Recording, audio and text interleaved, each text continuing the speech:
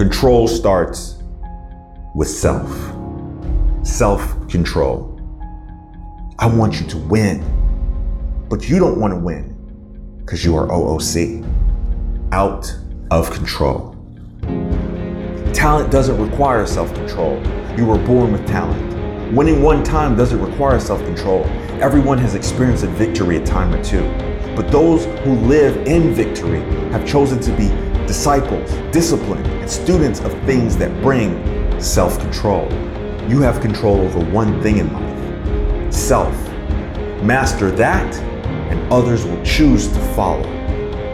The man who has mastered himself has unlocked the keys to the universe, for the universe has always aligned with a person who is a master of himself.